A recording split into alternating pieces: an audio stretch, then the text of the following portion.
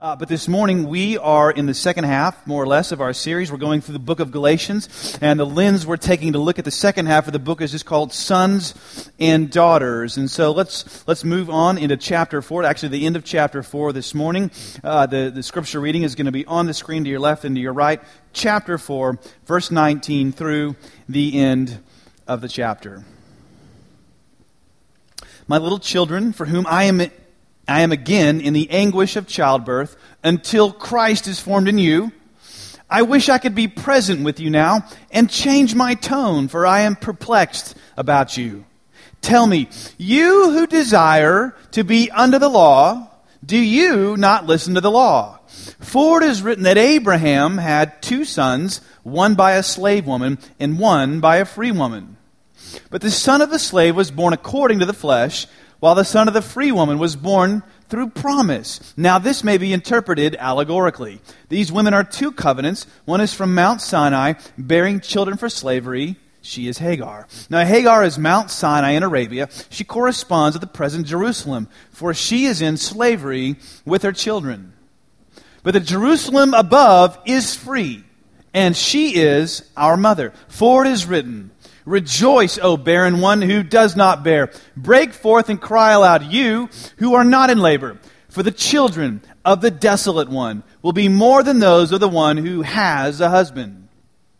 Now you, brothers, like Isaac, are children of promise. But just as at that time he who was born according to the flesh persecuted him who was born according to the Spirit, so also it is now. But what does the Scripture say? Cast out the slave woman and her son, for the son of the slave woman shall not inherit with the son of the free woman. So, brothers, we are not children of the slave, but of the free woman. It's God's word this morning. So, if you know me or know much about my story, you may know I have what seems like 14 children. It's actually only 4, but it seems like there's one in every classroom in Promised Land. And let me grab that mic right there. So I've been made aware we're having some technical difficulties because of all the Wi-Fi stuff in our world now. So anyway, this ought to do it. There we go. Very good. So there's like one child I have in every room in Promised Land. And if you're a teacher here, you know that. And of course, they're all amazing, as you all would know. But I do have one that plays the role of the troublemaker in the family. And unless you are his teacher in Promised Land, you're already thinking, I like him already, kind of like him. Anyway, our 3 sons take piano lessons, and I took piano lessons for a number of years growing up. And so I sort of know what piano lessons and songs and practice are supposed to sound like. And one day it was our special sons, turn to practice the piano. And he is special. Anyway, he hates to practice. He'll do anything to get out of practice. He'll foam at the mouth and roll over and play dead to get out of practice. And I know this, but I get home from work one day and I walk in and I greet him and I hear him playing and I go in to greet the rest of the family and say hi to my kids and wife. But after a few minutes, I notice that all I'm hearing coming from the piano room are the first few slowly and repeatedly played notes of Jingle Bells. Jingle Bells all the way, over and over and over. So I come back and I walk back and I poke my head around the corner to see what's happening, and this is the scene in the room. He is holding a book with his left hand, his head down, looking down on his lap, and with his right hand, he's playing slowly the notes over and over of Jingle Bells. Now, of course, you know what he's thinking. He's thinking, if I just make enough noise here, Mom and Dad will think I'm actually practicing. And, I would have been mad at him if I weren't laughing so hard at the situation. It was pretty comic. I'm like, that was a new one. That's pretty good. But I had to go to him and, of course, and say, hey, buddy, I know you think that, you're trying to make us think you're practicing your recital songs, but the Christmas recital isn't for like another 7 months. So that was what tipped us off. And I had to talk with him and say, I like your creativity, but it doesn't do you any good to take the easy way out. The way to really progress is to take a look at what's hard on the page in front of you and get down to the bottom of it. All right, now, switch gears here. The Apostle Peter, who was a fisherman, wrote this about Paul the lawyer over in 2 Peter 3. He said, after thinking about it, there's just some stuff that Paul wrote in his letters that's hard to understand. He's saying, the stuff Paul wrote, I don't really get it sometimes. And this morning we do come to one of those sort of hard to understand, hard to play kind of pieces. But if we'll do some hard work here with the passage, not just look at the Bible and sort of play the spiritual equivalent of Jingle Bells, but really we go beneath the surface and we dive down to the bottom of Galatians 4. I believe there's enough treasure there at the bottom of it to make the poorest heart rich this morning. So what's at the bottom of it? Let's ask. Basically, there are 4 things happening in turn that are going on here in the passage. We're going to look at them. First, let's see what Paul isn't doing. Second, what Paul is doing. Third, what Abraham didn't do. And finally, we're going to look at what God has done. What God has done. Let's begin in number 1 and just ask, well, what's Paul not doing here? He's not doing something, and actually, it's important to answer that question because over the last 40 years or so, this passage, if you can believe it, has actually become a hot topic of controversy and a passage that many skeptics, many celebrities have used to make the Bible mean whatever they want it to mean. You're thinking, man, how in the world could they get that from here? Well, it's because of this one little phrase, one little word in one little phrase that Paul uses here when he says the word allegorically. He says, now this may be interpreted, what? Allegorically. So Paul here, in the passage, he is bringing up an Old Testament story from the life of Abraham, which we'll look at here in a minute. And when he unpacks what it means, he uses the word allegoreo, which basically means a figure of speech, or as your translation may say today, figuratively. In other words, Paul here, he's pulling out an Old Testament passage and he's saying, I'm taking it, I'm treating it like an allegory, which now has set off a whole bunch of people who say, aha, I knew it. Paul doesn't really believe those people in the Bible were real. He believed the whole thing was made up, that's all fictional stories, and we should too. He's showing us, therefore, that we can read the Bible however we want to. Yeah, he's saying we can think it means whatever we want. And of course, many people have picked up on this over the years. Maybe you have, maybe your neighbor has. Certainly, Oprah Winfrey has. She says all the time, I like to take the Bible figuratively, not literally. And maybe you think, because she thinks that the problem with Christians, maybe the problem with the church, is that they take the Bible literally. How many of you guys have heard that before? Yeah, you've heard that. When these people say, really, they should be taking it figuratively, which is code for, I can really believe whatever I want to believe, right? And look, Paul did too.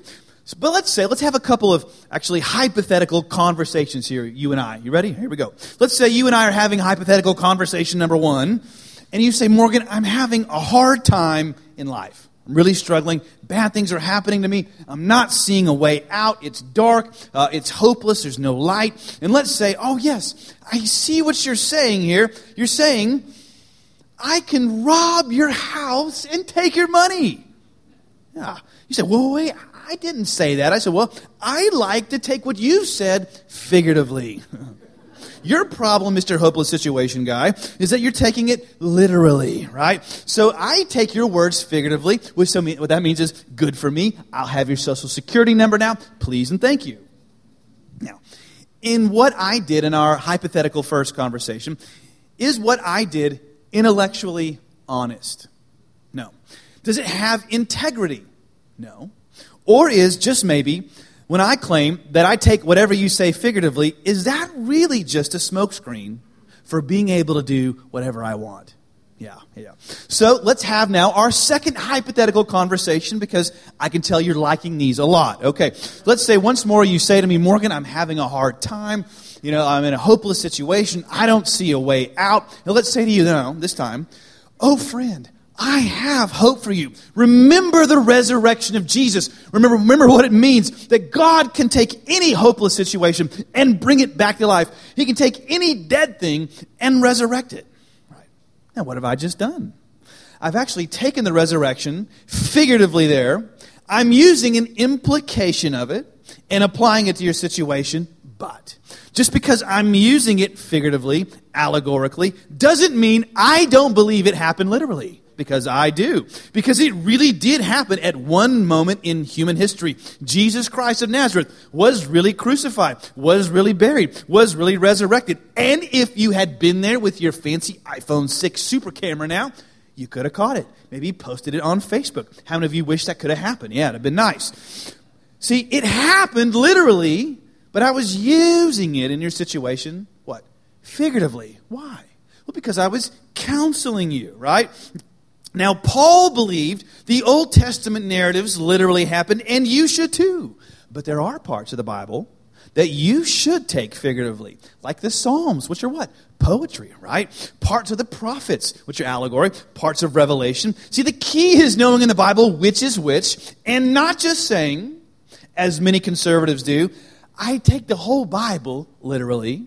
And the key is not just saying, as many liberals do, oh, I take the whole Bible figuratively. What is intellectually honest is saying, which is which? See, which is which? What kind of literature is this? And what did the author mean?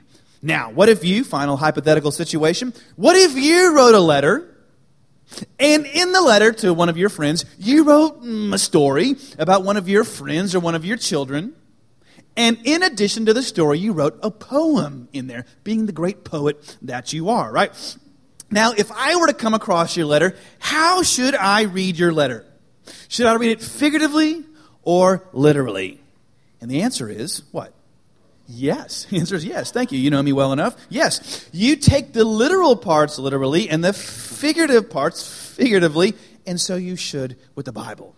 See, the irony is actually, if you dismiss the Bible as only and always figurative, you are as fundamentalist in your approach as the fundamentalists you decry as reading it all literally. See? So let's not do to the Bible what we would never want someone doing to us. For someone to understand what you have written, what would you like them to do? How about learn about you, right? How about study it? Maybe where you wrote it, who the recipient was. If I said to you, it doesn't matter what your letter says, the only thing that matters is what it means to me. Can you see how selfish that is of me? I'm reading the whole thing as if it were all about me and what I want. You would say, are you kidding? And you arrogant, 21st century chronological snob. You can't do that. My letter can never mean to you what it didn't mean in the first place, right? So let's not do to the Bible something we would never want someone to do to something we wrote. Got it? All right. So Paul isn't saying here, you can read the Bible however you want. That's not what he's doing. But let's ask now, though, number 2, what is he doing? Because he actually, of course, is doing something here. And it's simply this. It's fairly easy to see. He is counseling the Galatians. He's counseling them like a parent, right? Because look what he said. He's saying, I'm like a mother. I'm in labor over you. I'm laboring. I'm in anguish with childbirth pains till you break through. And so he's going to counsel them to break through with the Bible story here. And in a few minutes, again, I'll get to what his counseling is and how it still speaks to you today. But that's what he's doing. He's simply counseling here. But now we got to ask, well, again, to whom is he counseling? Now, you all know the answer to that. What is it? He's counseling who? The Galatians. Thank you for that, both of you. Yes, you've been here for 18 weeks in Galatians, and you now get it. All right. Galatians.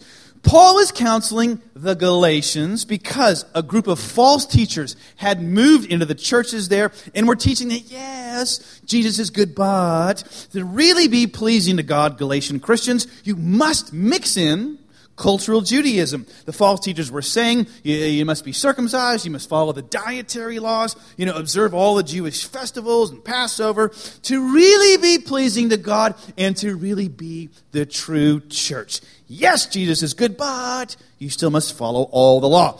And though the Galatian Christians, as we've seen, have had their lives changed by believing the gospel, which is that a person is made right with God by faith in Jesus Christ plus nothing, the force and the pressure of the Judaizers was causing their faith to buckle. And they were going back and they were going now and celebrating these, festivals and laws and thinking they really needed to do that to be the true church. And Paul is saying, stop it. Stop it. He's putting his foot down, and he's about to launch his final counterattack. And this is how he sets up now his counterattack, his brilliant strategy here to counteract the Judaizers. And he asks a question. He says this, ask this, tell me, you, again, this is plural here, you all, or as we would say, what? Y'all. Yeah, beautiful word in Southern English, right? We got a word the Bible didn't even have. Y'all. Y'all are desiring to be under the law. Don't y'all listen to the law. He's saying, you who? You Galatians, aren't you listening to what the law says to people like you and y'all? Because who were the Galatians, right? Before they became Christians, who were they? They were Roman pagans. They didn't know the Word of God. They didn't know a thing about Moses or the Ten Commandments. They were classically pagan people. And not only do we forget that, we forget just how dark it was culturally in that day. Three ways to sort of explain that. Rodney Stark, in his book, The Rise of Christianity, notes that one of the reasons Christianity grew in the first few centuries was because women flocked into the church. Yeah, and the reason they flocked into it was because of what the Bible said about sex and sexuality, which is this, that you must not have sex with someone outside the covenant of a man and woman in marriage. Now, to you in our culture, that seems uptight and not cool, man. And not free and all that good stuff. But in that day, that was revolutionary. See, because in their world, there was an absolute double standard about sex. Men, especially married men, could have sex with anyone, anytime, anywhere, and the women could not. But Christianity came along and said, no, God's word is binding not just on women, but on men. And the women loved it. Why? Sexual justice. Finally. See, there's no double standard anymore. The Bible's view on sex is absolutely, can you see, egalitarian. It's empowering of women, and it sowed the seeds for the end of polygamy.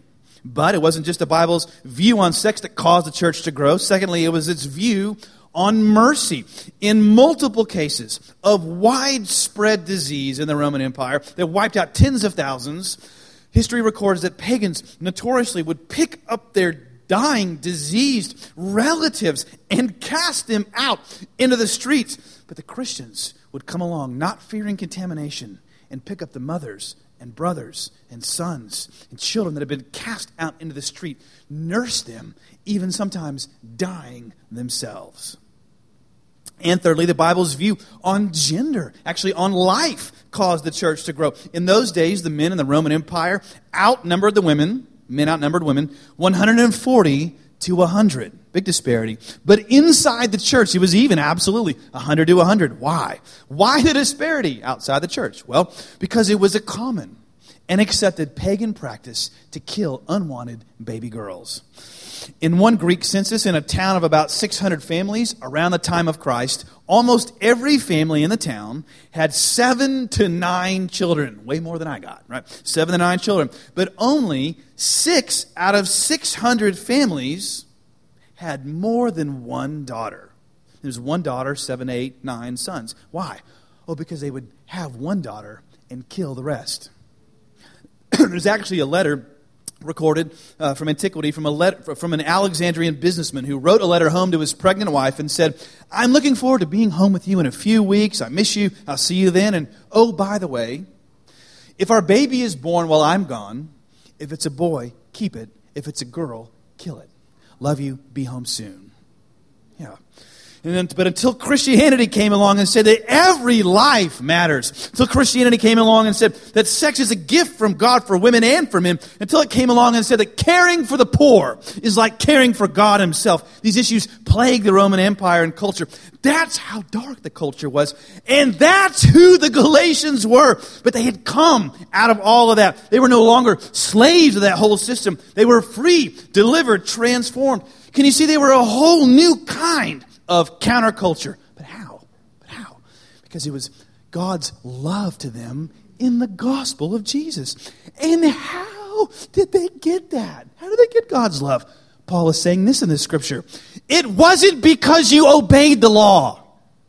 No. Galatians, you weren't even obeying it in the first place. God didn't set his love on you because you obeyed it. You were a baby killing, poor and diseased relative abandoning, sexually depraved people. But God chose you and loved you and set his love on you and saved you. Why? Not because you were so good. Actually, you weren't good to begin with. Which is why once more he says, tell me, you want to be under the law? Don't you remember what the law says to people like you? It's that you could never keep it. You could never keep it.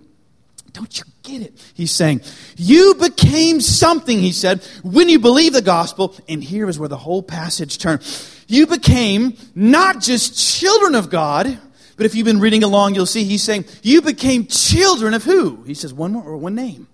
Abraham. Yeah, Abraham. Pause. Selah. Consider, what does this mean? Why is this a big deal? Well, Abraham's name was a big deal because the Judaizers have been telling the Galatians, the true children of Abraham are the ones who were circumcised, who are keeping the law. Abraham, the forefather of our faith, we're his children. You're his children if you obey the law. The Judaizers were saying, you're not keeping the law enough, therefore you're not really sons of Abraham. And now, I love this. Paul has had enough. I mean, he is about to lay down the hammer stroke on them. He's saying, all right, y'all. Okay, all right. Y'all want to talk about the sons of Abraham? Let's talk about the sons of Abraham. Because Abraham didn't have just one son, did he? No. He had two sons, the Bible talks about. Let's talk about them. And that's what he does next. He lifts up this story to show them and us who becomes a child of God and how. So let's look at that. Number 3, let's look at what Abraham didn't do. He didn't do something here. And Paul says, okay, Galatians, Judaizers, Mosaic Church Austin, game on. Game on. You want to talk about Abraham? Let's go. Verse 22. It is written that Abraham had 2 sons, one by a slave woman, one by a free woman. But the son of the slave was born according to the flesh, while the son of the free woman was born through promise. See, Abraham, as you may know, was the one all the way back in Genesis that God came to and said, Abraham, through you and through your family, I'm going to save the world. Oh, it sounded so nice. Really? What a great thing to say. Until you realize he's too old to have kids. And his wife's too old to have children. It was impossible for them, biologically speaking, to have children. Well, what does that mean? Why would God promise them that? Oh, because God was wanting to show that right away, from the beginning, his promise of salvation could only come by grace. Only come by a supernatural touch and intervention. The only way God could save the world was through grace. But as the years went by and no son arrived, Abraham's faith, Sarah's faith in God's promise began to shrink until one day, Sarah's heart went dark. It went dark. And she hatched a dark plan. And this is what it was. Because it was customary in those days for a family's servant to sleep with the master of the family in order to give his family an heir if he didn't have one. Sarah said, all right, Abraham, I'm tired. I can't take it anymore. Take Hagar, our beautiful, young, fertile Egyptian servant girl, go to her, sleep with her, and have our son through her. And that's what happened. That's what Abraham did. And now Paul is saying, Galatians, can you see that story shows us one way of trying to get the promise of God in our life. That's one way of trying to become a child of God. It's through human effort, Galatians. Now let's ask, though, why would Abraham and Sarah give in to that? Why did they give in? Didn't they realize, from the beginning that this was something impossible that only God could do? And of course, they realized it. When someone comes to you and says, when you're in your 70s, 80s, and 90s, you're going to have a baby, you realize it's impossible unless you get some supernatural help. They knew it. But why did they give in? And the answer is, they gave into this horrible cultural practice. They didn't trust God. They wreaked havoc on their family and on Hagar's life. For the same reason, you give in to whatever you give into. It's this, hear this. They were trying to cover their shame. trying to cover their shame. They were ashamed of who they were. Their culture pressured them, told them in their day, you're nothing if you don't have an heir. They lived in a shame culture. You say, well, whoo, thank goodness, that was back then. Good thing we're beyond that today. Slow down. Actually, our culture today has become far more of a shame culture than it was even 50 to 100 years ago, when we were much more of a guilt culture. In a guilt culture, by contrast, you feel badly about your actions and when you don't live up to what you know is right. But today, we feel badly, not when we don't live up to what we know is right. We feel badly when what we don't live up to what our culture says is the way we ought to look or think or feel.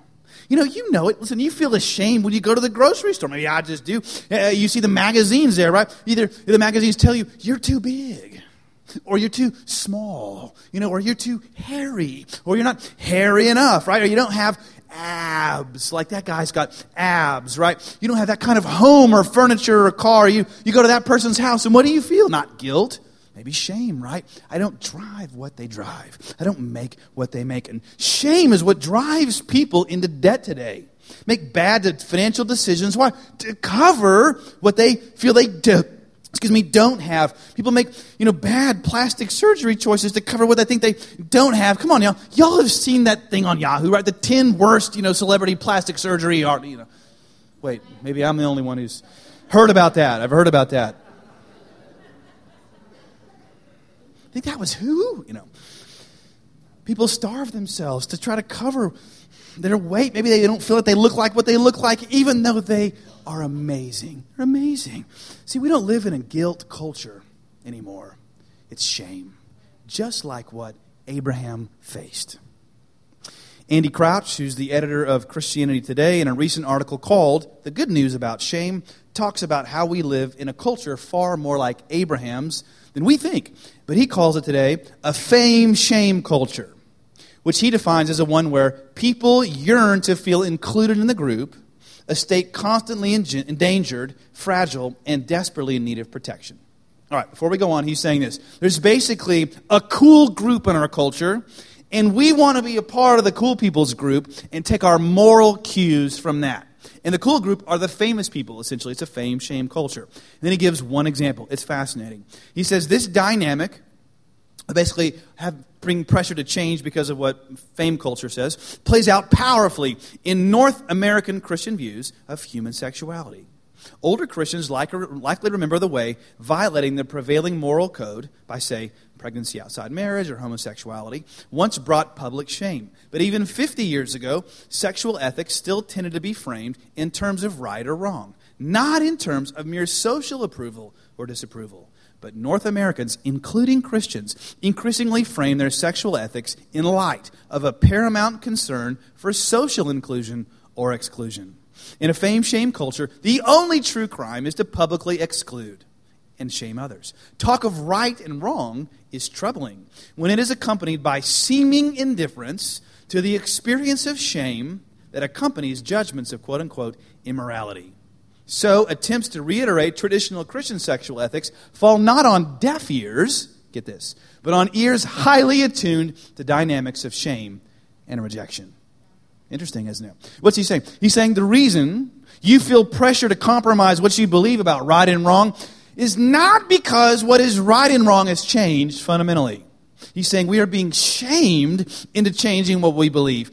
See, deep down, you may know what God says is right or wrong, but you're shamed by the surrounding culture, pressured into changing what you believe. This happens daily, right? I mean, look on television. There's talk show hosts led by celebrities. Both sides. You hold up an individual or a group, and what do?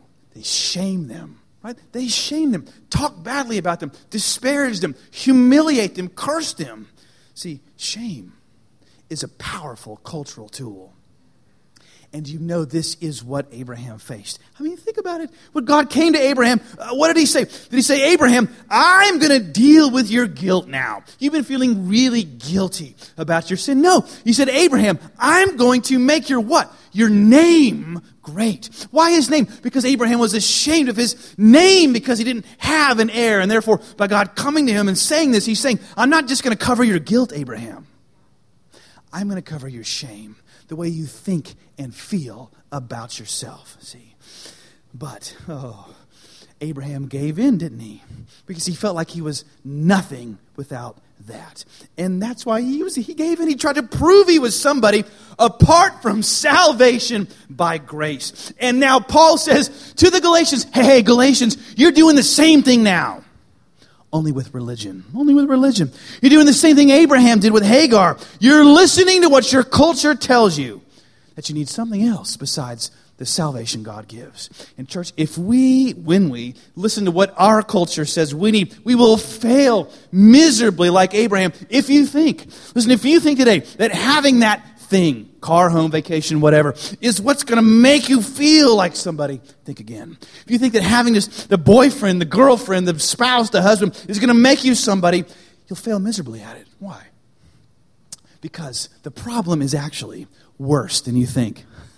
Congratulations. It's worse than what you think.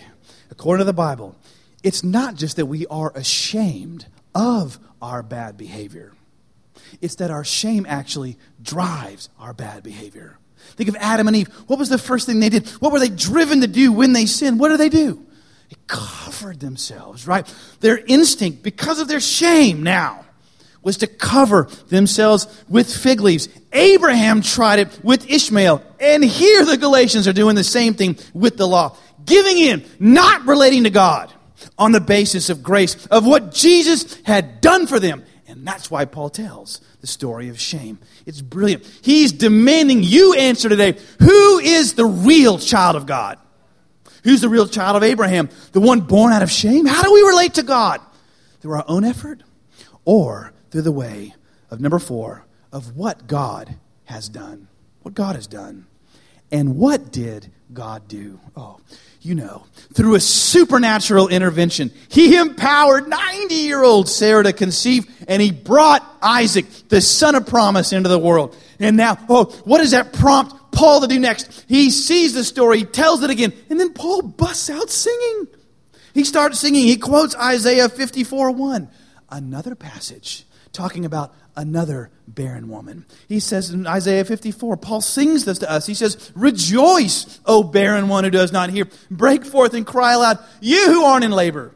For the children of the desolate one will be more than those of the one who has a husband. What's he pointing us to here? Who's he pointing us to?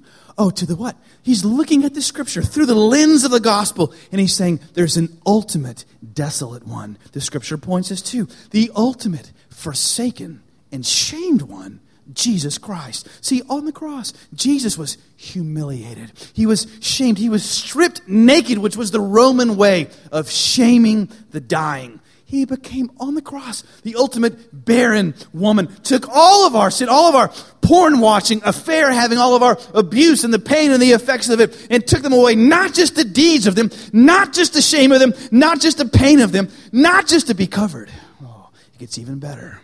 Not just so that even we could be free, not just so that we could be a part of his family, which is all true, but so that we could have, in the end, our own kind of spiritual children. That we could sing when we see the effects of what God has done through our lives, in the lives of others.